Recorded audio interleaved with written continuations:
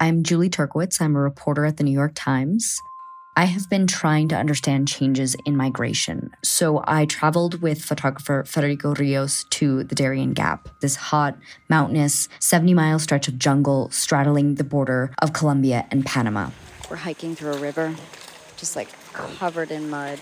Many used to think that this route was impassable, but thousands have been risking their lives to pass through the Darien, almost all in the hopes of making it to the United States.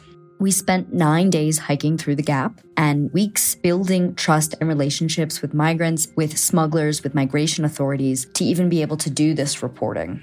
We interviewed hundreds of people who have made this journey to try and grasp what's making them go to these lengths to find a new life. New York Times journalists spend time in these places to help you understand what's really happening there. You can support this kind of journalism by subscribing to the New York Times. From the New York Times, I'm Michael Barbaro. Here's what you need to know today.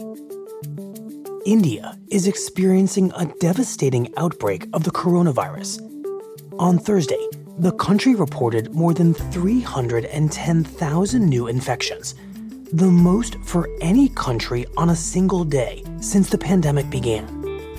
Public health officials say India's government failed to prepare for a second wave and prematurely let down its guard, allowing massive public gatherings, including a Hindu festival that drew millions of pilgrims.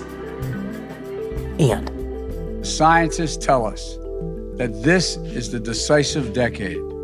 This is the decade we must make decisions that will avoid the worst consequences of the climate crisis.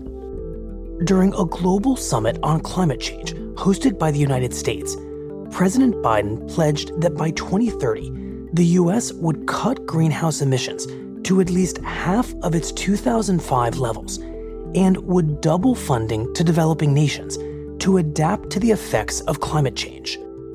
In a speech to the summit, Biden signaled a new era in American climate policy after 4 years of the Trump administration. This is a moral imperative, an economic imperative, a moment of peril, but also a moment of extraordinary possibilities. That's it for today. I'm Michael Barbaro. See you on Monday.